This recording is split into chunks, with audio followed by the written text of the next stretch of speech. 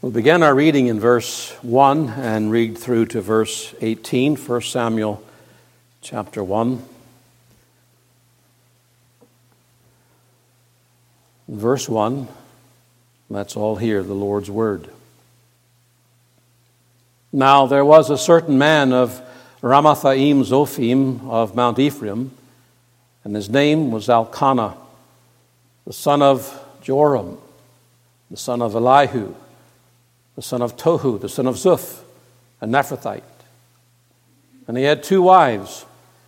The name of the one was Hannah, and the name of the other Peninnah. And Peninnah had children, but Hannah had no children. And this man went up out of his city yearly to worship and to sacrifice unto the Lord of hosts in Shiloh. And the two sons of Eli, Hophni and Phinehas, the priest of the Lord, were there. And when the time was that Elkanah offered, he gave to Peninnah his wife and to all her sons and her daughters portions. But unto Hannah he gave a worthy portion, for he loved Hannah, but the Lord had shut up her womb. And her adversary also provoked her sore, for to make her fret, because the Lord had shut up her womb. And as he did so year by year, when she went up to the house of the Lord, she provoked her. Therefore she wept and did not eat. Then said Elkanah, her husband, to her, Hannah, why weepest thou? And why eatest thou not? And why is thy heart grieved? Am not I better to thee than 10 sons? So Hannah rose up after they had eaten in Shiloh and after they had drunk. Now Eli the priest sat upon a seat by a post of the temple of the Lord. And she was in bitterness of soul and prayed unto the Lord and wept sore. And she vowed a vow and said, O Lord of hosts, if thou wilt indeed look on the affliction of thine handmaid, and remember me, and not forget thine handmaid, but will give unto thine handmaid a man-child, then I will give him unto the Lord all the days of his life, and there shall no razor come upon his head. And it came to pass, as she continued praying before the Lord, that Eli marked her mouth. Now Hannah, she spake in her heart, only her lips moved, but her voice was not heard. Therefore Eli thought she had been drunken. And Eli said unto her, How long wilt thou be drunken? Put away thy wine from thee. And Hannah answered and said, No, my Lord, I am a woman of a sorrowful spirit.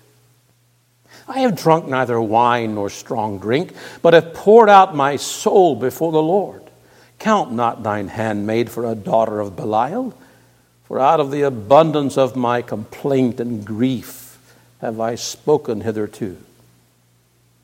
Then Eli answered and said, Go in peace, and the God of Israel grant thee thy petition that thou hast asked of him. And she said, Let thine handmaid find grace in thy sight.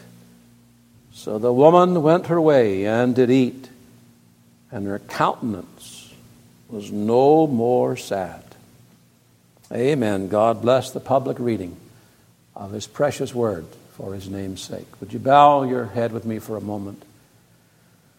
Ask the Lord to speak to you, to us all.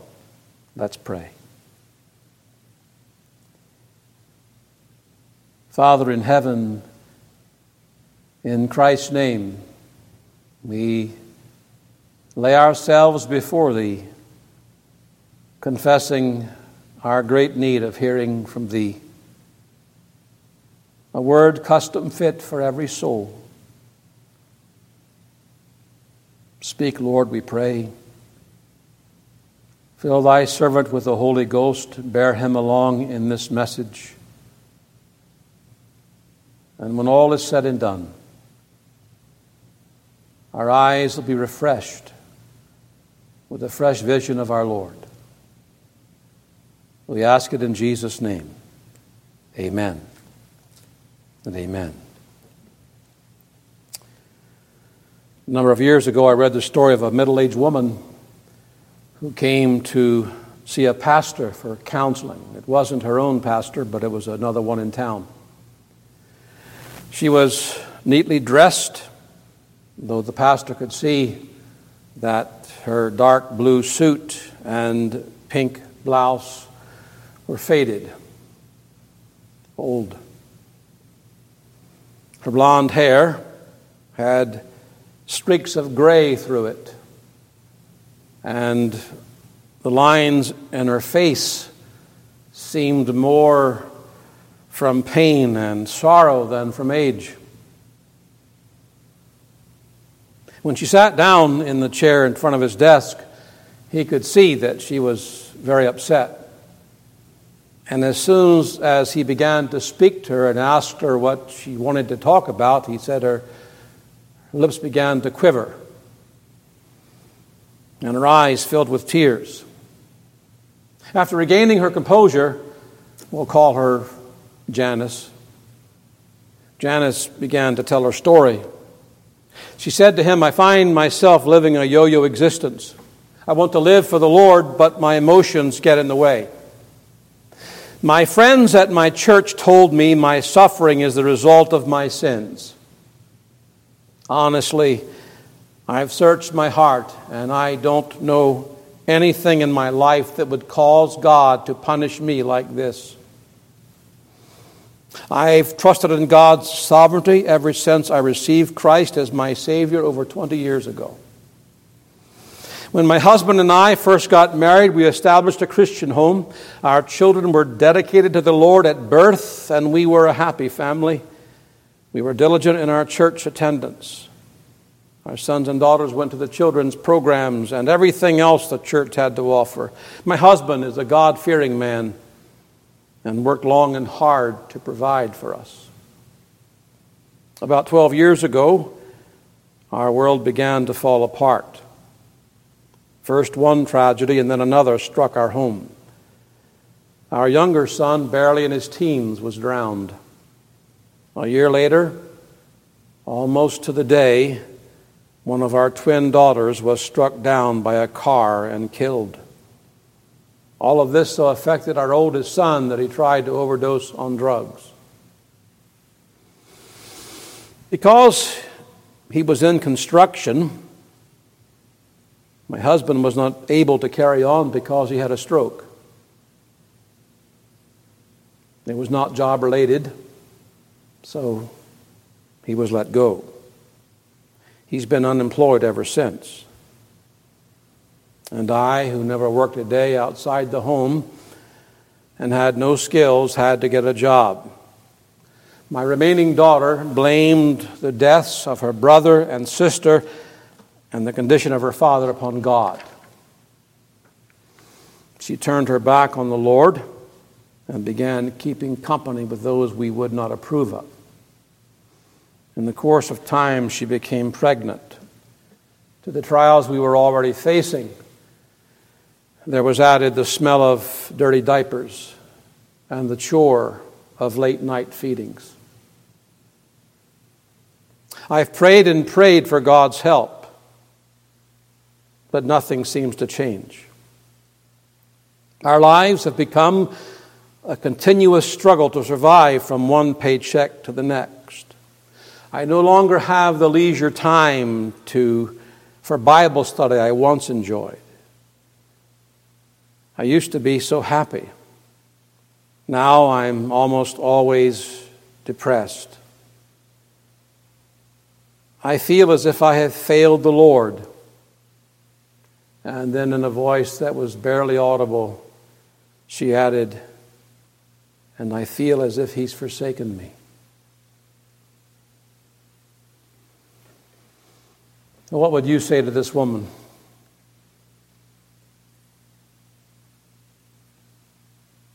Those were hard times. What counsel would you give her? I feel I have failed the Lord and that He has forsaken me. You ever felt like that? Have you?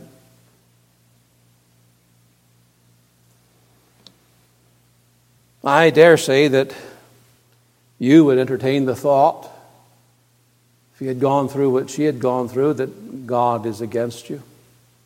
It at least would have crossed your mind that there's something very wrong with you to have to go through situations like that. I'm certain that would be the kind of response of so many Christians, because this is one of Satan's most oft-used lies, to destroy the trust and the confidence that believers have placed in God. That's what he's always after, to destroy your trust and confidence in God. From the very beginning, the question was, hath God said?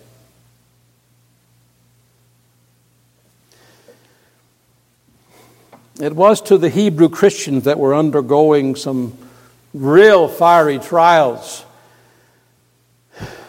Trials that you and I have never had to experience. That Paul would write, cast not away your confidence that hath great recompense of reward. Let's turn for a moment from the story of Janice to another lady. Her name is Hannah. She'd been going through a very hard and difficult time for years. No doubt, having to share her husband with Peninnah was no picnic. But the real painful thorn in Hannah's side was that she was childless. Verse 2. For a Hebrew woman to be barren was not only viewed as a disappointment, but she was seen as one who was dishonored by God. The promise of God to Israel in Deuteronomy 7:14, thou shalt be blessed above all people. There shall not be male or female barren among you. But Hannah was barren. And there was Peninnah with plenty of children. How would you feel?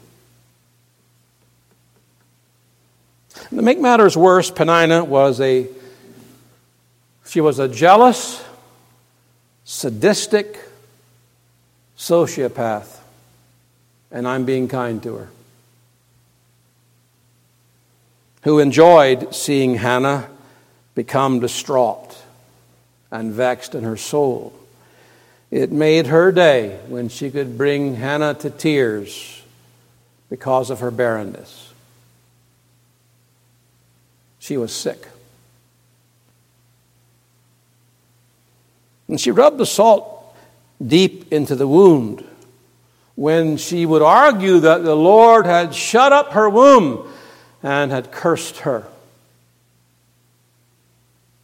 And you hear this day in and day out, week in and week out, month in and month out, year in and year out. Give insight into how spiteful and godless Peninnah was. She did this when they went up to the house of God yearly to worship. That's how the devil is, you know. He tries to get his digs in when you're headed out the door to worship. You all know about that, don't you? Some are honest enough to smile right now, and that lets me know they get it. Others of you perhaps just, I know the devil. I know how he works. Anything he can do as you go to worship God to get your mind distracted and off the Lord, he will do. Hannah could not understand why God was allowing this to happen. It seemed so unfair. It seemed so unloving. And what's more, she had no control over the situation. She couldn't make her womb fertile. And she surely couldn't control Peninnah. It did seem like God was against her. And that's what I want to say a few things about this morning. What do you do when God seems to be against you? I mean, folks, you could come to that conclusion very readily as a little work, right? I've been where you are. Is God not for us? Is God not with this work? Why? Why is there not a man called? Why are there not people coming in? Why the barrenness? Those are the questions you have to face. You have to deal with. And it can seem God is just not for us. What do you do? Number one,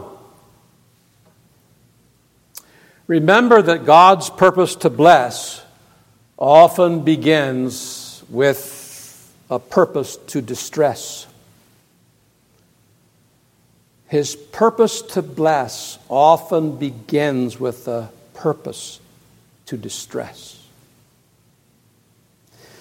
The one who was going to turn the nation back to God was about to be conceived, and that was Samuel. Things were going to change in a big way in Israel. But the circumstances surrounding that great blessing were going to be marked by awful trouble and distress. The old saying is, it's darkest before the dawn. And Scripture bears this out from cover to cover, that we might not forget it. Allow me to remind you, please, of a few notable instances in the Word of God where we find His purpose to bless is preceded by a purpose, a plan, an intention to distress His people. Well, there's Jacob at Peniel, Genesis chapter 32. You know the scene as he returns to Canaan with his wives and his children and all of his flocks. He gets word that Esau is headed his way with 400 men. He can only imagine what's about to happen. Why are you coming to meet me with 400 men? It's not a kind, welcoming party. Then Jacob was greatly afraid and distressed. Let me tell you folks something. Esau and those 400 men would have not beheaded to meet Jacob with whatever their intentions were had that not been part of the Lord's plan. It would not have happened. This was all part of Jehovah's plan for Jacob. There were things that Jacob had to learn, had to experience, and it was going to happen apart from this distress that the Lord put him under. In the purpose of God, that distress was the forerunner of one of the greatest blessings that Jacob ever enjoyed at the hand of God when he was wrestling with the Lord and said, I will not let thee go except thou bless me. And he finds his name changed from Jacob, which means twister, supplanter, deceiver, to Israel, prince with God. What a change. Don't you think it was worth it? Don't you think it was worth it to have that distress to experience Peniel? We don't think like that. I almost said, give me sunshine every day, but here, you don't really appreciate that. But you get the drift. Cloudless skies, smooth sailing, no problems. Little hiccup here and there is okay, but don't bring great distress into my life, Lord.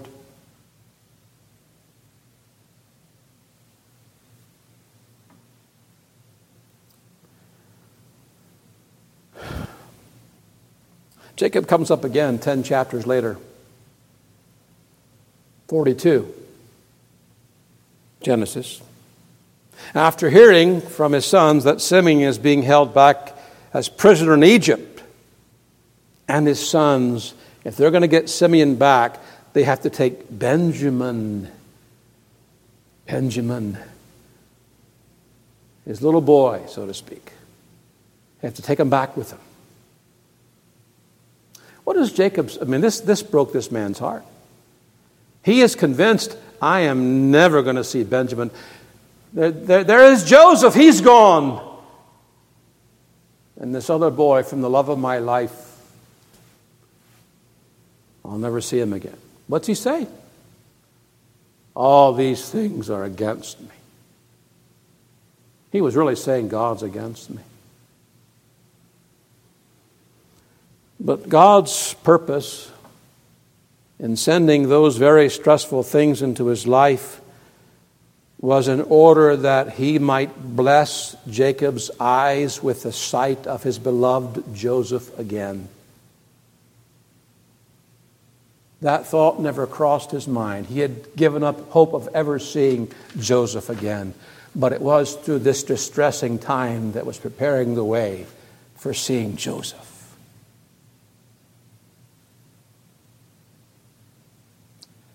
The purpose to bless preceded by a purpose to distress.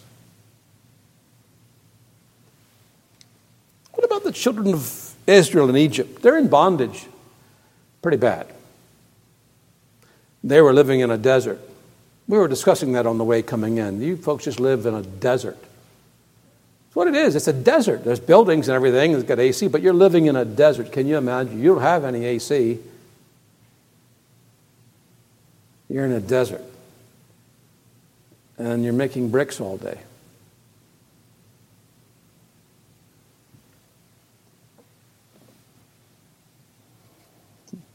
God sends Moses.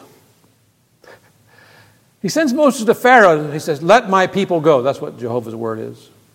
Well, Pharaoh wants the same amount of bricks but provides no straw. They got to find their own. And the people, as you can understand, are in anguish of heart. We thought this was deliverance, but no. And Moses is distressed. Listen to what Moses says. Lord, wherefore hast thou so evil entreated this people? Why is it that thou hast sent me? For since I came to Pharaoh to speak in thy name, he hath done evil to this people, neither hast thou delivered thy people at all. You have not done what you said you would do. Why are you doing this? He was in distress. But God was about to deliver his people from Egypt in a way that defied imagination. Distress before the blessing. How about Naomi in the book of Ruth? Because of the famine in the land, she goes to dwell in Moab, a Gentile area, which they should have never done. But she does.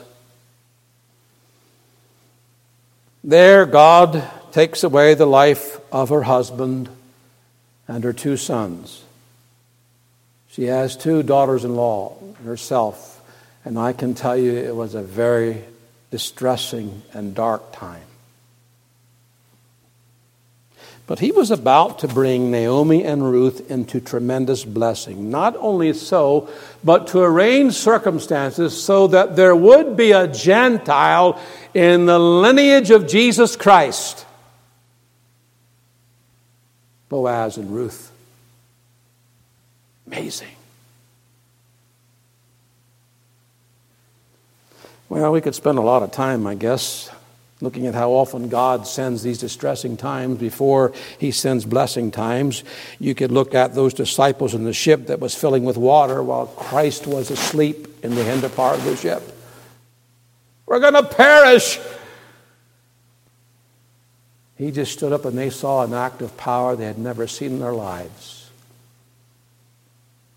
What manner of man is this?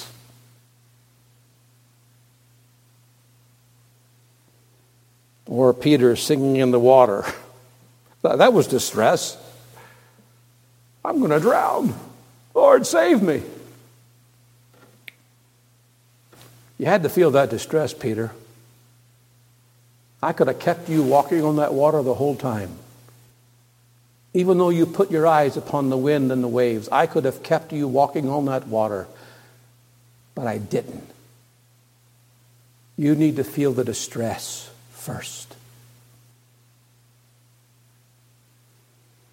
Mary Magdalene at the tomb, how distressed she was. I'll never see him again. Tell me where you've taken my Lord. And he says to her, Mary.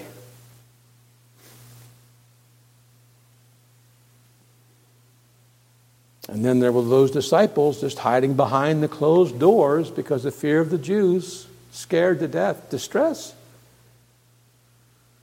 And then Jesus steps into the room and everything changed. If we would but remember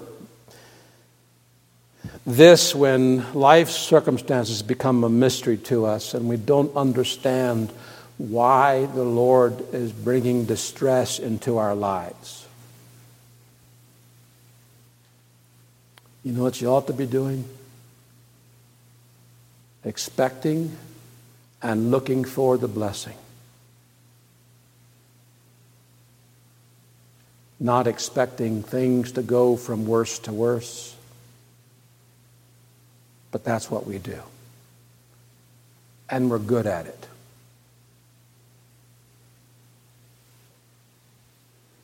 The heartache, the trouble, the distress are just forerunners of blessing. God is not against you. He's very much for you.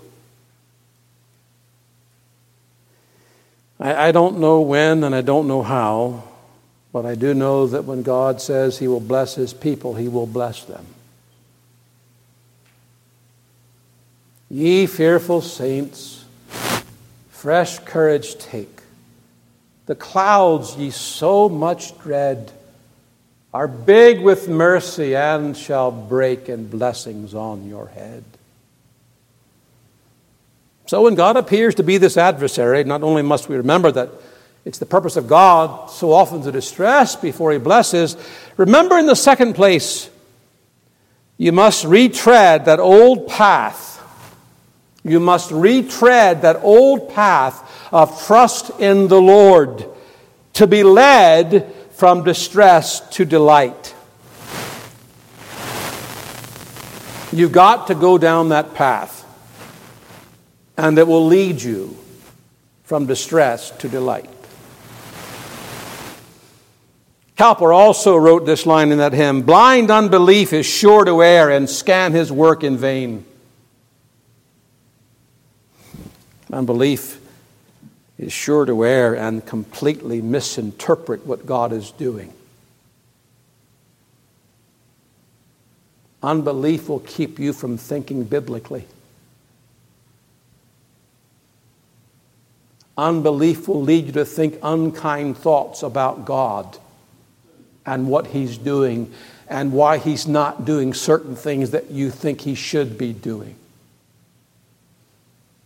Unbelief will always err. So, like Hannah, you can't understand what God is doing and why He is doing it. Don't sit there and try to just use human logic. Well, this and this means this. Nonsense. It's foolishness. It's foolishness. You're wrong. You're dead wrong to go down that path. Trust in the Lord with all thine heart and lean not on thine own understanding. You know the verse well. You could finish it out. In all thy ways, in all thy paths, acknowledge Him. And He will direct your paths. You can count on it. Might not be when you want it or when you think it should happen. But my God is not a liar. Your God is not a liar. He does not deceive His people.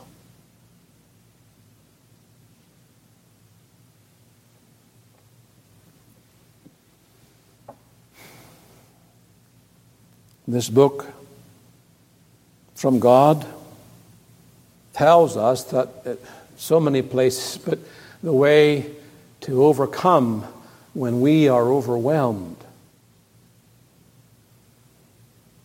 is by faith.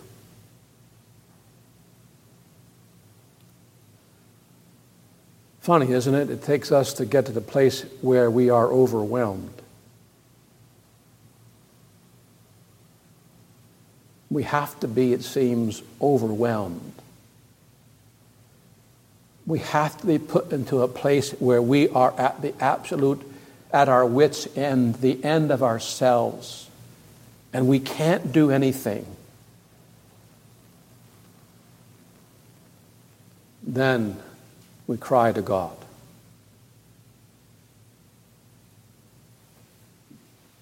Psalm 61, verse 2, when my heart is overwhelmed, David said, lead me to the rock that is higher than I. What's the rock for? The rock is to lean on. Something solid. It's about trust. Faith. Psalm 27:13, I had fainted unless I had believed to see the goodness of the Lord in the land of the living. I had fainted. But by faith, I had trusted in God. Job 13:15, Job wrote, though he slay me, yet will I trust him. And brothers and sisters, he uttered those words in circumstances I can't begin to grasp.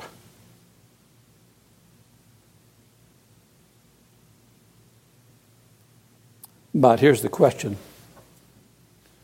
What does faith in God look like in real time? We talk about trust the Lord all day long. Use those terms, throw them about. It can become jargon. What's it look like? That's what I want to know.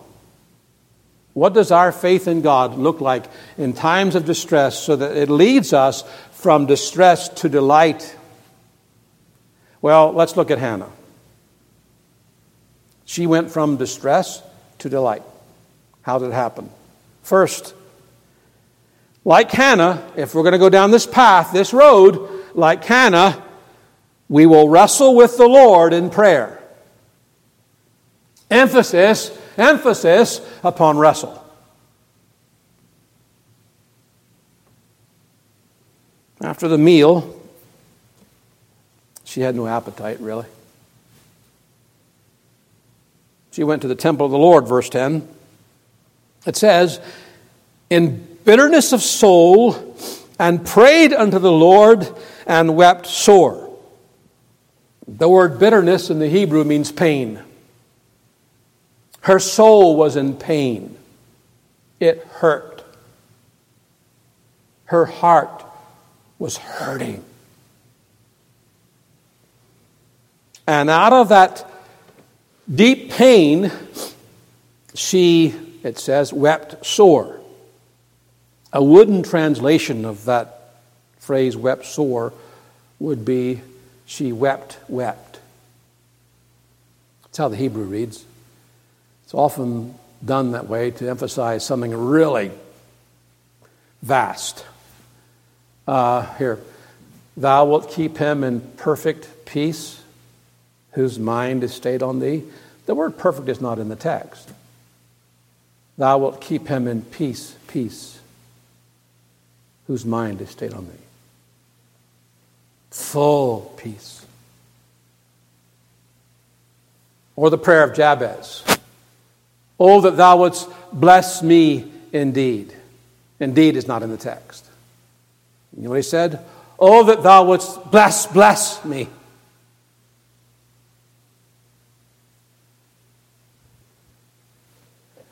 She wept. Many tears. Her eyes were a fountain of tears. And in between, in the middle of those two descriptions we have of Hannah, we read that she prayed unto the Lord. When you put that in that textual context, You find she was really wrestling with the Lord in prayer. She was crying unto Him, pleading with Him.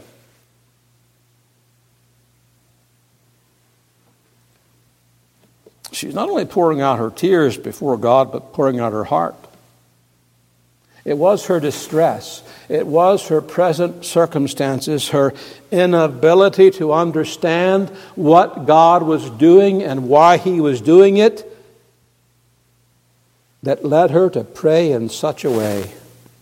It drove her to Him, not away from Him, but to Him.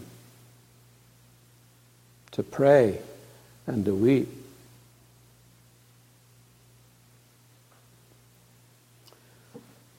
Why did she do this? Why would you pray like that? Because she believed God. What do I glean from this chapter when I say because she believed God? Well, I'll tell you folks something. She could not pray like this if she first did not believe that the blood sacrifice that had just been offered up to God was accepted, meaning she was accepted. That was the basis of her praying. The blood sacrifice. The blood that would cover and atone for the sins of His people. Not, of course, as we sang, no blood, no altar now. Those are all typical of the shed blood of Christ. But she believed that. How in the world can you pray in faith? How can you pray with any kind of confidence? This is what when you're praying like this, when you're pouring out your heart like this, when you're weeping before God like this, and you must have what you're praying for, you're only doing that if you believe you're accepted in God's presence. You go and try to pray like that and you wonder if God even has any time for you. You go ahead and try it. Pray with confidence. How are you going to do it? Now, I'll tell you what will happen. Your sins will be marched right before your face, and that's all you'll see. What you have done wrong, how you have not lived as you ought to have lived. And you're such a failure. God's not going to listen to you. That's the devil's mantra. You got to go down this path. She obviously believed that God had not forsaken her. Why would you pray to a God whom you were convinced had forsaken you? She believed that God would listen to her cries. And she believed that no one but God could help her. And so she's wrestling with the Lord. She cries and pleads with Him, just like Jacob did at Peniel. She was like David when he said, "Out of the depths have I cried unto Thee, O Lord." She was like Jonah in the belly of the great fish. I cried by reason of mine affliction unto the Lord, and He heard me. Out of the belly of hell cried I, and Thou heardest my voice.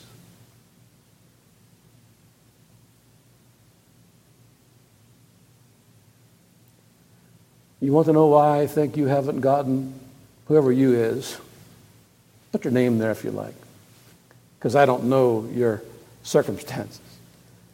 But I do know that this is a common occurrence in the Lord's people.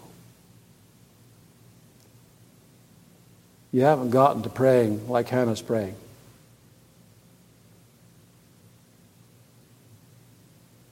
A holy desperation.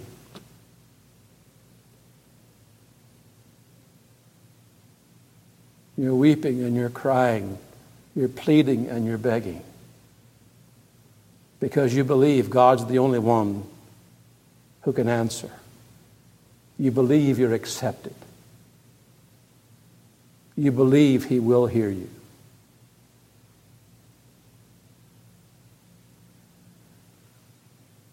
That's how this little work must come to pray about a minister, about its future.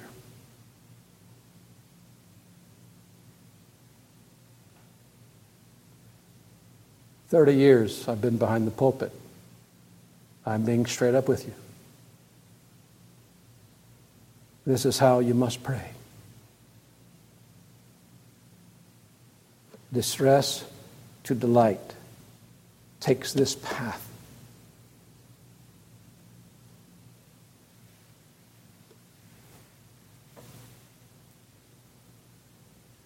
The Lord did it, did He not?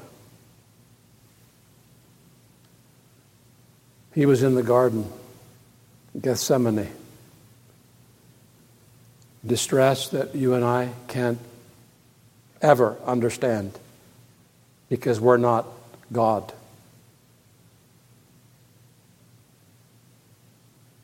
His heart was filled with sorrow, so much so He thought it would break. Fathers forsaking Him. And being in an agony, He prayed more earnestly.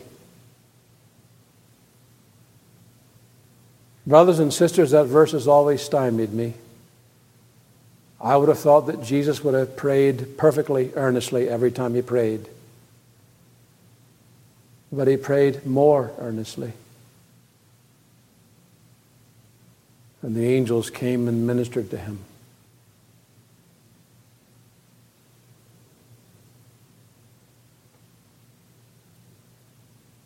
Matthew Henry said, "How many dry prayers, how few wet ones do we offer up to God?"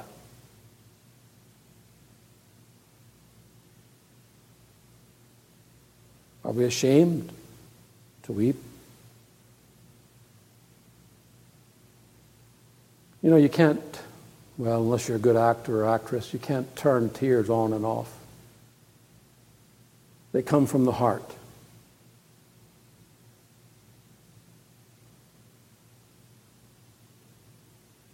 When through distress we are brought low, it will be through faith in God to bring us out of that distress and into peace and joy.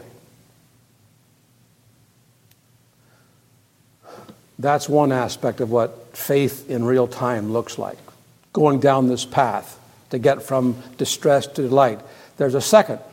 Trust in God will lead us to humbly submit our wills to the will of the Lord. Notice how she refers to herself in verse 11 three times as handmaid. Means maid servant. Tell him, I'm your maid servant, I'm your maid servant, I'm your maid servant. That's humility. She understands her place. Again, if thou wilt, she says, if you are willing, it is your will that really matters here. I only ask for this child if you are willing to give him. So Hannah believes that the Lord, and it's repeated in verses 5 and 6, she believes that the Lord has shut up her womb. She believed with Job that the Lord is the one who gives and the Lord is the one who takes away. She knew that it was the Lord who gave Peninnah those children. And it was the Lord who had shut up her womb. She knew that.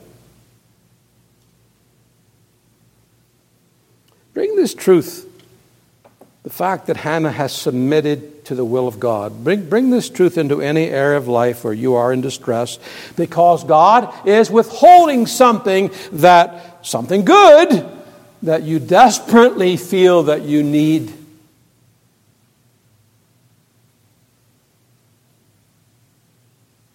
That you want.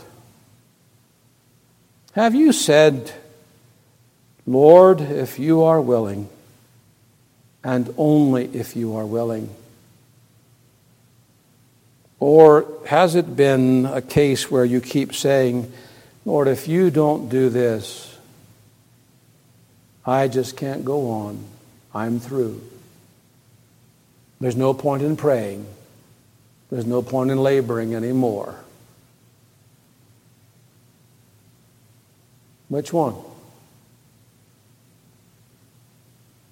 You kind of throw in the towel. without ever saying, I've thrown in the towel. Oh, at one time you were so fired up. But distress has come. And things haven't worked out like you thought they would. And things perhaps have even gotten more difficult. And you've thrown in the towel. Well, that's unbelief. That's just how unbelief acts. Faith would not act like that. Faith bows to the sovereign will of God. Faith believes, you see, that what God does is always best. He doesn't make a mistake. And we rob ourselves of that happiness, of that peace of mind, when we, in one way or another, refuse to resign our wills to the will of the Lord. How in the world do we ever expect to have any kind of delight, any kind of peace, any kind of joy when we are not resigning our wills to the will of the Lord? I mean, how do you expect to be happy, brothers and sisters, if you're butting heads with the will of God? You folks who've raised children are raising children. Are you listening? Is it a great time in your house when the kids are butting heads with your will? Oh, things are just going peachy keen in my house. Children are in rebellion, but hey, praise the Lord. No, you know it's not like that. Why? Because there are wills that are being just like this. How would you expect it to be peaceful?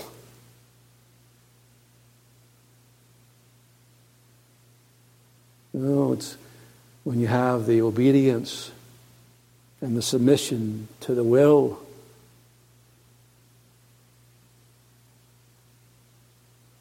That's when things settle down.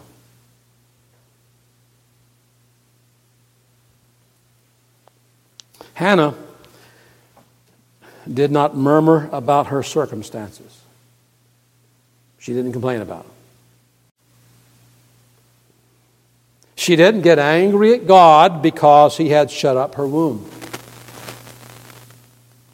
Didn't get mad at him. In spite of Peninnah. It had been an easy thing to do for the flesh. There's Peninnah, this wretch of a woman, and she's got all these kids, and I fear God, and I call upon the Lord.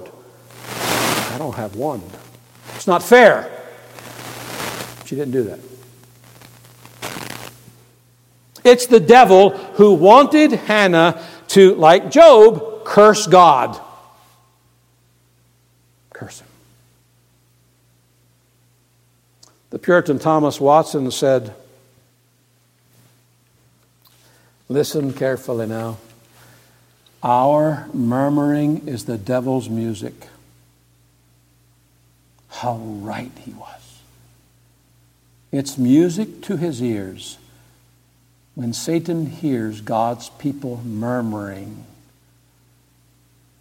about the Lord, about what he's doing, about the circumstances he places us in.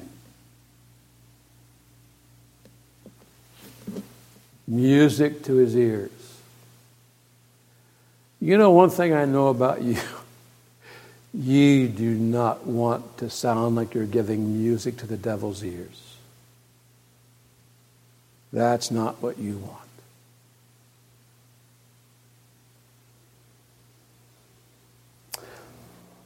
When by faith we're led to humbly submit to the will of the Lord, it will protect us from bitterness against God for what he's doing, and also bitterness against others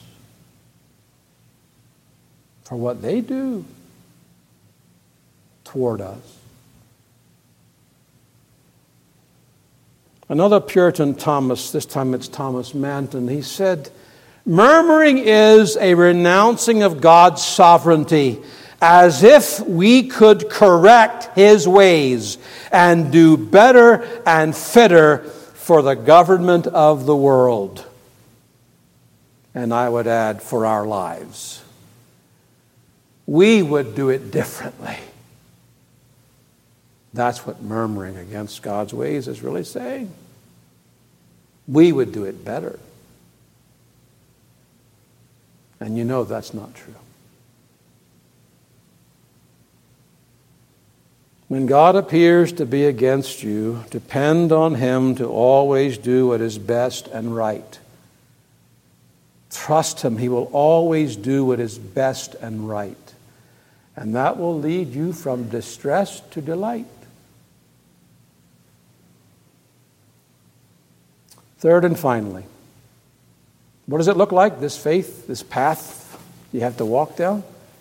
Trust in God will lead us to want the blessing for his glory. Now you come to Hannah. She vows a vow to God, give me a son and I will give him back to you. He'll be a Nazarite his entire life. She deeply wanted a son.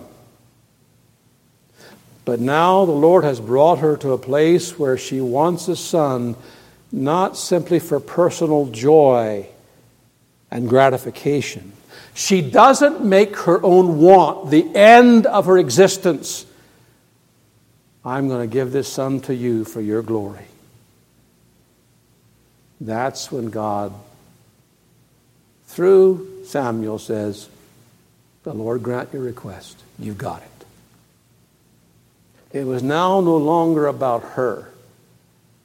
Got to have a boy. Got to have a child. But Lord, give me a child. I want one. And I'll give the child to you. So the woman went her way and did eat, and her countenance was no more sad. God, write that word by his grace on our hearts for his name's sake. We bow our heads in prayer. Let's seek the Lord together. Father in heaven, we thank thee for thy word and for the Spirit of God who brings it home to our souls. Grant abounding grace, Lord, to all of us to trust everything with thee, to believe from the depths of our souls that thou art always going to be wise and gracious and loving in everything thou dost bring into our lives,